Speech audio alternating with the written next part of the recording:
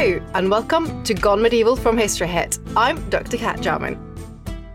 On Easter Sunday, 1722, 300 years ago this year, a ship of Dutch explorers came across a very small island in the Pacific Ocean, thousands of miles from the nearest landmass. In honour of the day of their discovery, they called the island Easter Island. However, they were not the first to discover that island. It was already inhabited and already had a name, Rapa Nui. Although this was the first time any Europeans had encountered it, the island itself had a rich and long history and cultural development, not least in terms of the magnificent stone statues that the island is best known for.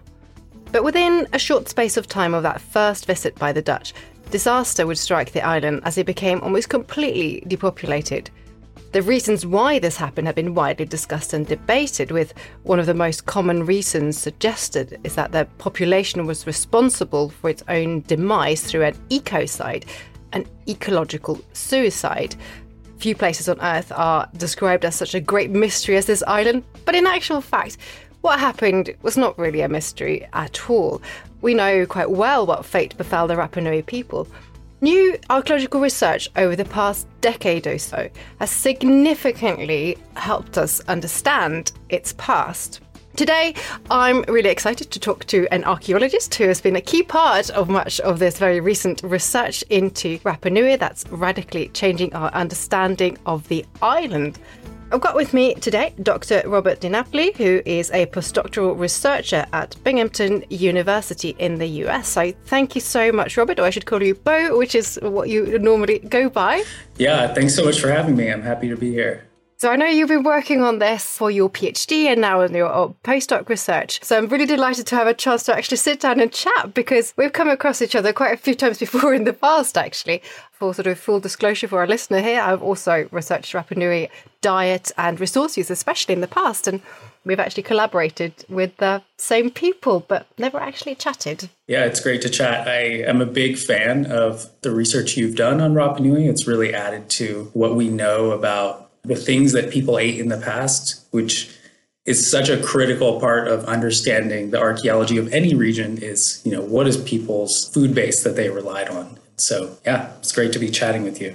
Thanks. So, yeah, and absolutely. And we're going to go, I want to ask a bit later on and talk about precisely this, about resource use, because I know that's one of the key things that you've worked on as well. And actually, I think part of the key to understanding any little sort of island community like this, which is so dependent on the resources, and that's kind of been part of the issue as well with what people have said about Rapa Nui, I think. Yeah, I think that's absolutely right. It's this very small, super isolated island. So they're really dependent upon the resources that the island has to offer, and whether or not they used those resources sustainably is a really big part of debates and narratives that people have built about the island. Yeah, and I wondered if you wouldn't mind starting us off by just describing this idea of the ecocide and the sort of whole collapse theory that probably most of our listeners will be quite familiar with. And I think maybe a lot of our listeners won't necessarily know that that isn't quite what we currently think happened. But could you sort of outline what is that whole collapse ecocide theory? Sure. So the idea of the collapse on Rapa Nui is this idea that at some point in the island's past, prior to Europeans arriving, the population was much larger than it was at European contact. So when Europeans first get there, they report a population of around 3,000 people living on the island. But the collapse idea proposes that in the past, the population was a lot larger, and the specific numbers vary from claim to claim. They go as high as 30,000. The average that people claim is usually around 10,000. And then in addition to a larger population size, people also claim that the island was environmentally a lot more prosperous than it is today or at the time that Europeans arrived. So when Europeans get there, the island doesn't have any trees. It doesn't have any permanent streams. It's a very ecologically marginal place. Now, those two conditions of the island, it having a relatively small human population and being very ecologically marginal, was contrasted with its archaeological record, or the material things that people had built, which is most famously these moai statues. So the famous monuments that people built, they're often called stone heads, but they're actually full bodies. People think they're heads because the most famous photos are from the statue quarry, where most of them appear as though they're just heads, but they're these full bodies. And what's really amazing about Rapa Nui is that for this small island in the middle of the ocean that's very ecologically marginal, people constructed around 1,000 of these moai, and they transported them around the island to platforms that are called ahu, which are these ritual sites that the prehistoric communities were organized around. So the collapse idea is that how could this population of only about 3,000 people living in this very ecologically marginal place have done this? How could these people have constructed these really amazing feats of engineering? And so to explain this, and this starts with the very first European arrivals to the island, is that the only way that this can be explained is that if in the past the population was much larger under a more prosperous set of ecological conditions. Now, that's sort of the original collapse idea. That's the basis for where it comes from. Then, over the course of the mid to late 20th century, there was a lot of paleo-environmental work that was done on the island that showed that actually in the past, when Polynesians first arrived on the island was actually covered in a dense palm forest, and that over several hundred years that people were there prior to European arrival, the island becomes completely deforested. So these 3 or 4 couple pieces of information then are used to build these grand narratives that people cut down all the trees to support this moai building mania. So they call it a moai mania. People are obsessed with building statues, and because of that obsession, they destroyed the island and caused their own ecological, societal, and cultural collapse. So this is the famous Jared Diamond ecocide narrative, that these people, through their own greed, basically destroyed their home. So, I mean, this is also used as a sort of lesson, certainly in parts of Europe, and when it first came out, sort of, this is what we mustn't do to our society. This is how bad it can go. But there's some serious issues with that, and some of the research we know now. But you mentioned very briefly that the sort of first settlers and the first people. Could you also talk us through, when was the island actually first settled, and who were those people? Where did they come from? So we know that the first settlers of the island were Polynesian peoples. We know this because the Rapa Nui language, its material culture, and also genetic studies of the population show that they're Polynesian. They're related to the same people that settled Hawaii and New Zealand and Tahiti. So Rapa Nui is initially settled as part of this population expansion from the southwestern Pacific into the eastern Pacific, a region that we call East Polynesia. East Polynesia is everywhere that's in between Hawaii, New Zealand, and Rapa Nui. Based on current archaeological evidence, it's most likely that this occurred around 1200 AD. So there's this really rapid and expansive series of voyaging migrations out into the Pacific Ocean. And as part of that, Rapa Nui is settled by Polynesian peoples around 1200 AD. And what about South America? Because there's been quite a lot of ideas and theories that actually people came from South America to settle or, at least in part, migrate across. Is there, in your knowledge and in the sort of current research, any real evidence for that? Yeah, I think there's some pretty compelling evidence that as part of the Polynesian migration into the Eastern Pacific, they reach the coast of South America and then return. One of the best lines of evidence that supports this is that a really important food crop in East Polynesia is the sweet potato, but the sweet potato is not a Polynesian crop. So when Polynesians are voyaging out into the Pacific, they're bringing with them a whole suite of domesticated plants and animals, everything from food to medicine to plants they use for clothing. But where they were coming from didn't include the sweet potato. The sweet potato is a crop that's domesticated in South America, but it then becomes this very important food item throughout East Polynesia, especially in Rapa Nui. It's the key plant food item that they rely on.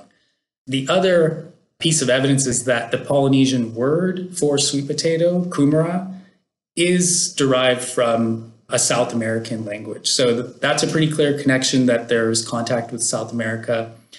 In East Polynesia, they also use the bottle gourd a lot as a container. That's also a South American plant. There's some evidence that as part of this contact, Polynesians may have introduced chickens to South America, though that's a line of evidence that's a lot more hotly debated than the sweet potato and the bottle gourd.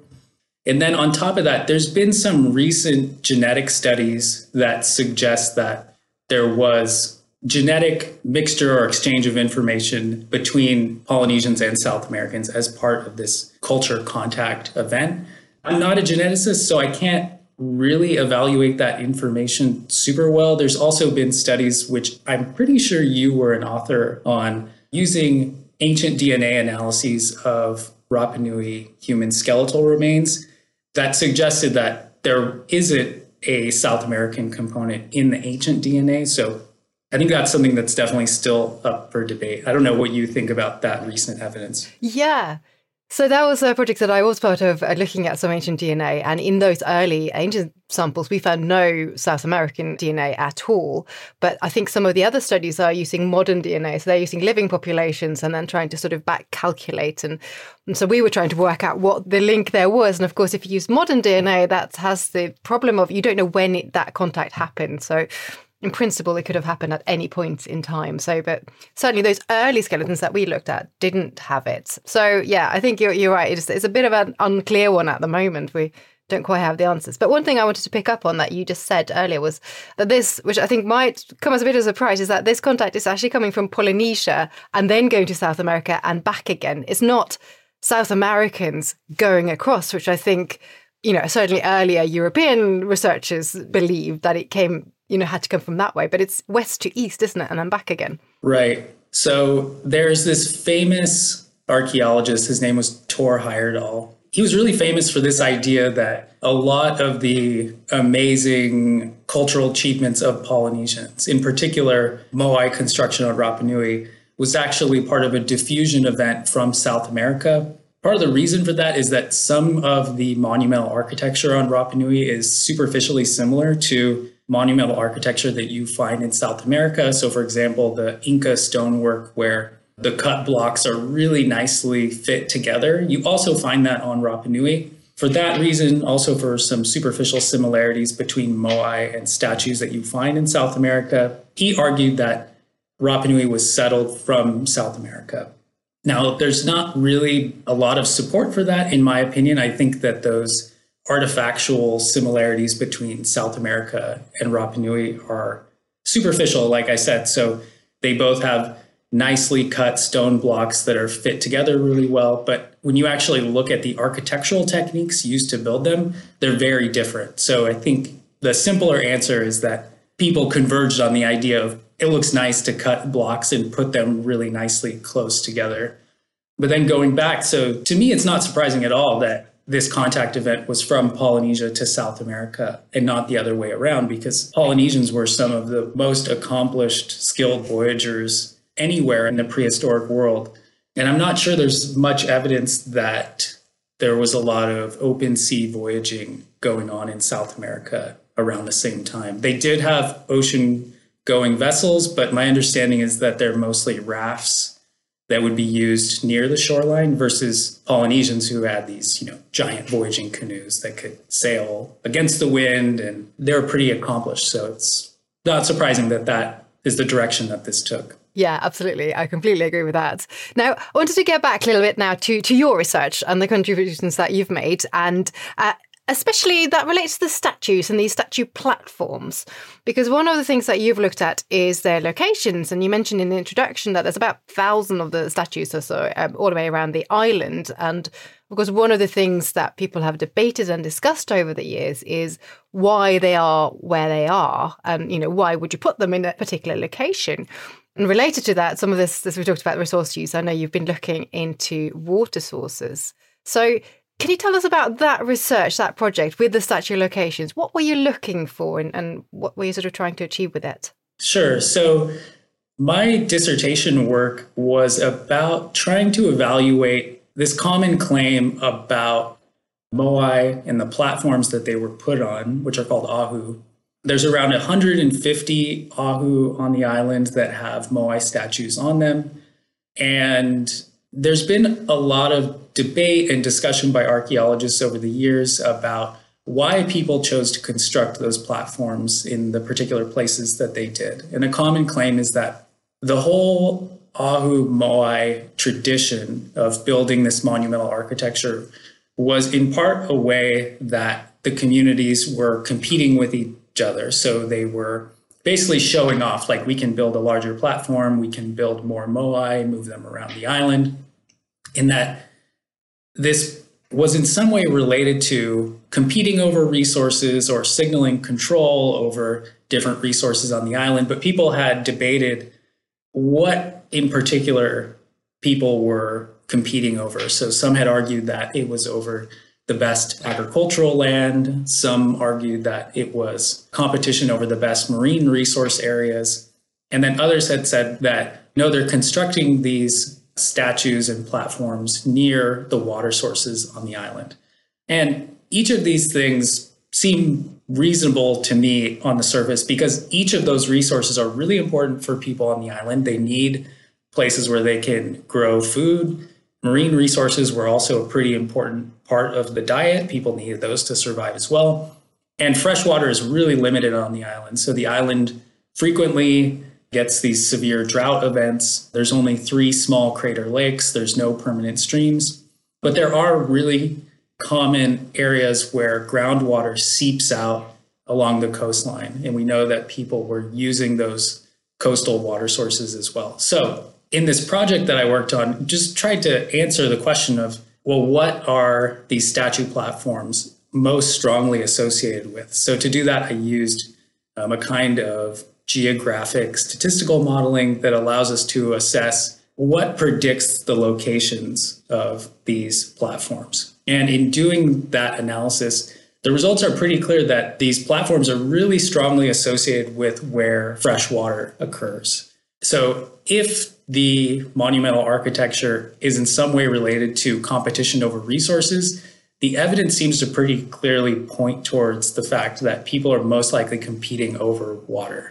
So they are related then to these freshwater sources and control of them, which I think makes perfect sense because you have to, presumably, in order to compete, you have to be able to control who gets access to what and when and how. But what about things like religious beliefs? Because obviously the statues and these platforms have very important ritual and religious functions as well. Could there be some beliefs there in terms of protection or anything more supernatural? Yeah, for sure. So a common response that I've gotten to the claims of this research that I'm talking about is that, oh, well, like you're saying that they aren't these religious sites like people have claimed for a really long time. And that's not what we're saying at all. We're saying that they have multiple functions within these social groups. So these are these massive stone platforms with multiple giant stone statues on them. They are these big community events that unfold over hundreds of years, most likely, of people building these things. So the locations where they're built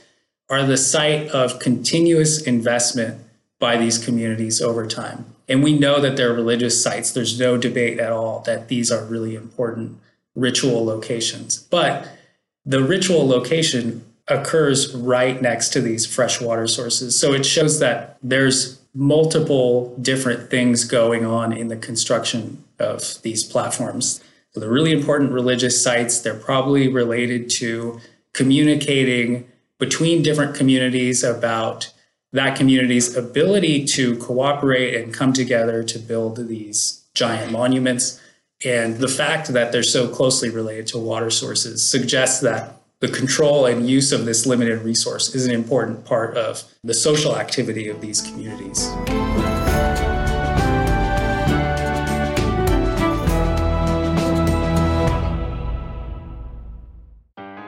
Did Edison really take credit for things he didn't invent? Were treadmills originally a form of corporal punishment? And would man have ever got to the moon without the bra?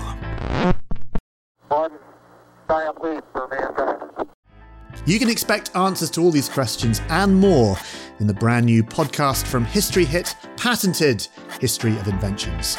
Join me, Dallas Campbell, as I uncover what really sparked history's most impactful ideas. Each episode, I'll be recruiting the help of experts, scientists, historians, and even a few real-life inventors. Subscribe to Patented History of Inventions wherever you listen to your podcasts.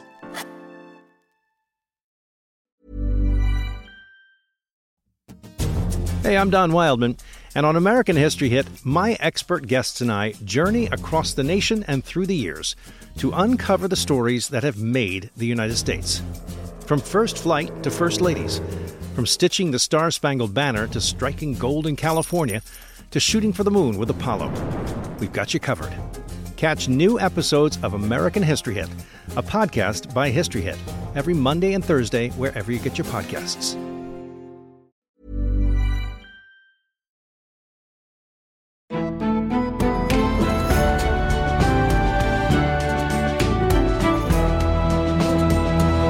One of the key things that have come out when people have sort of looked away a little bit from this whole collapse theory, which I'm going to get back to a little bit in a moment, is that actually this is a society that's got really quite good control, good social systems and social and socio-political systems set up in order to be able to thrive, because really they did thrive for a very long time. So I guess this is all just a crucial part of that, really. Yeah, I think it reflects the underlying social structure of the island, which is not like one giant kingdom or chiefdom with this top-down hierarchical control. It's multiple small communities that are dispersed around the island, and they are competing with each other, but not in a very violent sense. So there's not a lot of evidence for warfare. It's a lot of small-scale cooperation with some limited interaction and competition between these communities. I think that brings us quite nicely to this sort of idea of the statue carving and this idea of a competition and the idea that it was this sort of madness over constantly having to carve new statues and all of that led to, in part, to the demise. And some of the more recent research that you've done has had to do with the timing of stopping of these statue carving. So it used to be thought that, I believe, around 1600, 1650 or so before European arrivals, that was when the statue carving stopped. And this was because of using too many resources and all the competition. But you've been looking at that timing, haven't you? And sort of seeing when it actually stopped. So can you talk me through that research that you've done? Sure. So another part of my dissertation research, so it's sort of two-pronged. One was about like, where are they building these things? And then the other part is, well, when are they building them? And a big part of the collapse narrative is that when this ecological catastrophe happens, people stop building Oahu, they stop building Moai, and this is sort of the main event of the collapse. Like, the culture has collapsed. They're no longer doing this thing that was, the most important thing previously in their society. And part of that, I think, comes from the fact that when Europeans arrived, they never saw any Rapa Nui people transporting these moai, but they do see them still using them as religious sites. But the fact that they never saw anyone move one was sort of the first time that this idea that moai construction and Oahu construction had ended sometime prior to Europeans getting there. The other part of why I think this idea that moai and Oahu construction collapsed around 1500 AD or 1680, whatever date people decided to use, is in large part based on how the radiocarbon dates were treated. So these are stone monuments. You can't directly date them. They're only dated by the association of radiocarbon dates with the actual structures.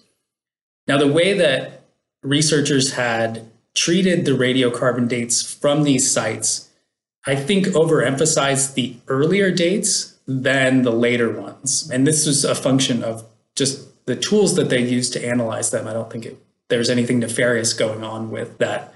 So in my research, I use a kind of technique that allows us to use the radiocarbon dates and the architectural information about how these monuments were built to try and estimate what is the number of construction events that occurred at any given time.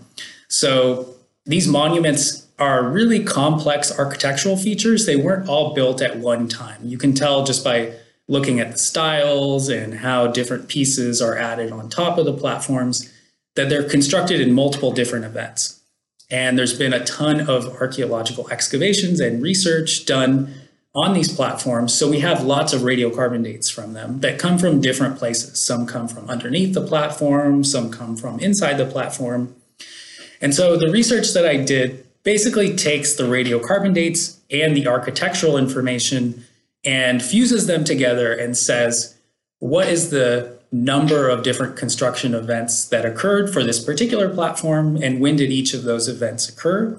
And then we take all that information and then do sort of a meta-analysis of that and try and see what the outcome is. I was just curious, like, what's the best estimate of when these things were constructed? And for the initial onset of when people start constructing them is very similar to what previous researchers had said. So it starts very early after people initially settle the island. So within 50 to 100 years, they're starting to build the Ahu platforms. Previously, people had said that they most likely stopped building them between 1500 and 1600, sometime around there. But what our research showed is that when you properly take into account these different later building events, it's very clear that people don't actually stop building these platforms prior to European arrival. There's an initial intensive building phase around 1500 AD, but then there's this steady period of construction events that continues on past the timing of European arrival. So people are continuing to add to these platforms after 1722. And this is pretty interesting to me that it's very different than what had been said previously. And it shows that there wasn't a collapse of Moai and Ahu construction, but it continued after European arrival. And going back to what I said previously about the fact that Europeans never saw people doing this is not totally surprising, given that, so the Dutch first arrive in 1722, and they're there for a few days. And then 50 years later, the Spanish come, and the Spanish are there for about a week. And then 4 years later, Cook and the English come, and they're there for like a few days. So it's not really surprising that over the course of 70 years or so, they never saw anybody doing this, because Rapa Nui was completely isolated prior to Europeans arriving. So it's not as though this giant European ship shows up. They're probably going to stop what they're doing to go check out what's going on with these new arrivals. So I don't think it's terribly surprising that the Europeans didn't observe them doing this. Yeah, and of course, those records that they've left are quite, as you already mentioned a few times before, they're pretty basic, and even things like estimations of how many people lived on the island and reports on the flora and the fauna. They're so limited, but they've been given a huge amount of emphasis, I think, by some of the later researchers sort of making all these theories about the island. But as you say, why would they? It's not surprising at all. So it's a really good point, I think. Thanks. And I think that those texts, so the European ship logs, we need to be interpreting those texts or dealing with those texts in the same way that we deal with any other line of evidence in archaeology or anthropology. Like, we need to be seeing those texts in the context in which they were written. So in the 18th century in Europe is like, just think about it from the other perspective. So Europeans are getting there. They're seeing a culture and a people that they don't really know how to interpret either. So we need to not always be taking European ship logs of that time at that face value, but they're still full of really useful, interesting information. As a scholar of Polynesia, one of my favorite things is reading those European ship logs, because it's such an interesting anthropological experience from multiple sides, trying to decipher, what are they really seeing, and trying to figure out what they mean when they say various things. And so it's a super fascinating place for all kinds of reasons. So just sort of finish off then, I think it's pretty clear, and a lot of it, this research, it's quite staggering actually, because this idea that statue carving ceased long before Europeans, that's been so prevalent and so important to the whole collapse theory. And you pretty much just smashed that completely. And, with that and with all our evidence that there wasn't a depopulation, there wasn't really a massive ecological crisis, none of this is really true. Can you just talk us through what actually happened? Because, the reality is that not long after, within a short space of time, the island was completely depopulated. It was only down to, I think, 111 or something like that people. What actually happened on Rapa Nui? Yeah, so to kind of start with the post-European contact period, Europeans have a very devastating impact on the island. By the 1860s, the resident population of the island is around 111 people. There are other Rapa Nui people still alive at that time, but they'd been taken off island to French Polynesia. But yeah, so by the 1860s, there's only 111 people. And the reason for that is, a really tragic story of epidemics and people being kidnapped from the island to work as slaves in South America. So there's definitely a post-contact population collapse. In terms of what I think we know about the prehistoric period, my feeling, honestly, is that we don't know as much as people have previously said. There's still a ton of work to be done on the island in various areas. So there's still a lot of really interesting research that people are currently doing. If I'm to give kind of a very brief synopsis of what I think happened, so Polynesians initially settled the island around 1200 AD. They arrive with a tropical Polynesian way of life. And when they get there, a lot of their previous subsistence practices just don't work on Rapa Nui anymore. It's not warm enough. It doesn't receive enough rain. It doesn't have enough surface fresh water. So they have to adapt to this very challenging place. So you get these like small dispersed communities that rely on farming and fishing and extracting fresh water from groundwater sources. They also continue this tradition of building stone platforms and putting stone statues that represent deified ancestors on top of them. So this is a pan-East Polynesian practice. Everywhere in East Polynesia, people are building similar kinds of architecture. And on Rapa Nui, it just becomes really elaborated. So you get lots of small communities, and each of them are building one of these platforms with stone statues on them. So you get this proliferation of monumental architecture construction that may be in part due to the way in which people are competing with each other. And so my view of the island is that people were presented with this very challenging place to live.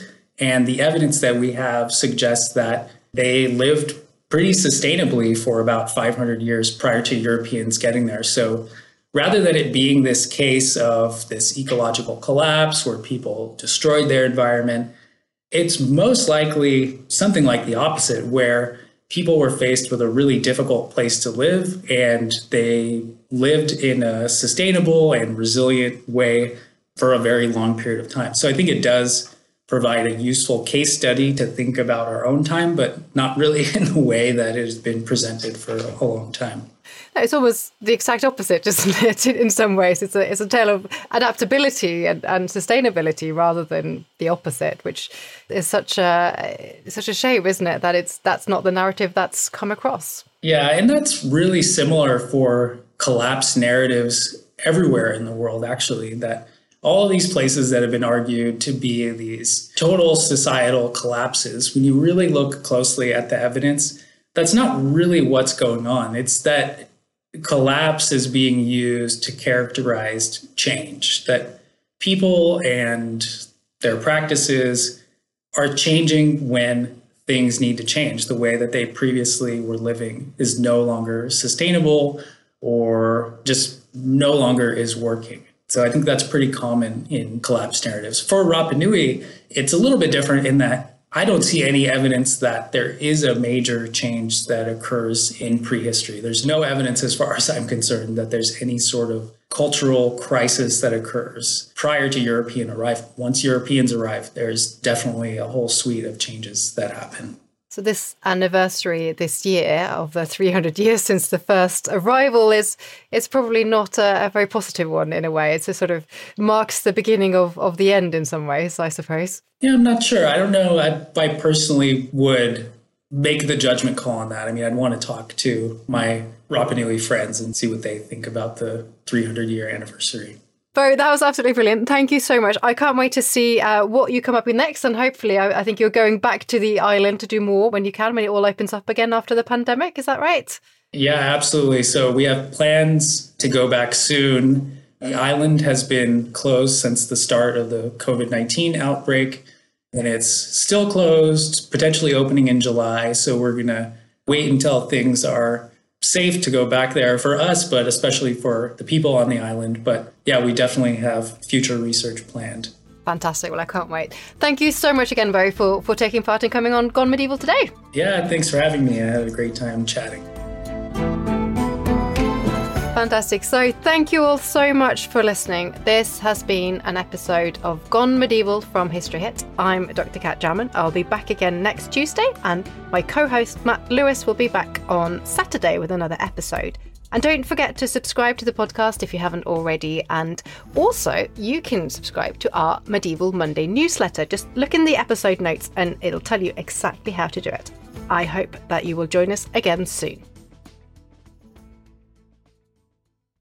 Thank you for listening to this episode of Gone Medieval. Please follow this show wherever you get your podcasts. It really helps us out and you'll be doing me a big favour. Don't forget you can also listen to all of these podcasts ad-free and watch hundreds of documentaries when you subscribe at historyhit.com/subscribe. As a special gift, you can also get your first 3 months for just £1 a month when you use the code MEDIEVAL at checkout.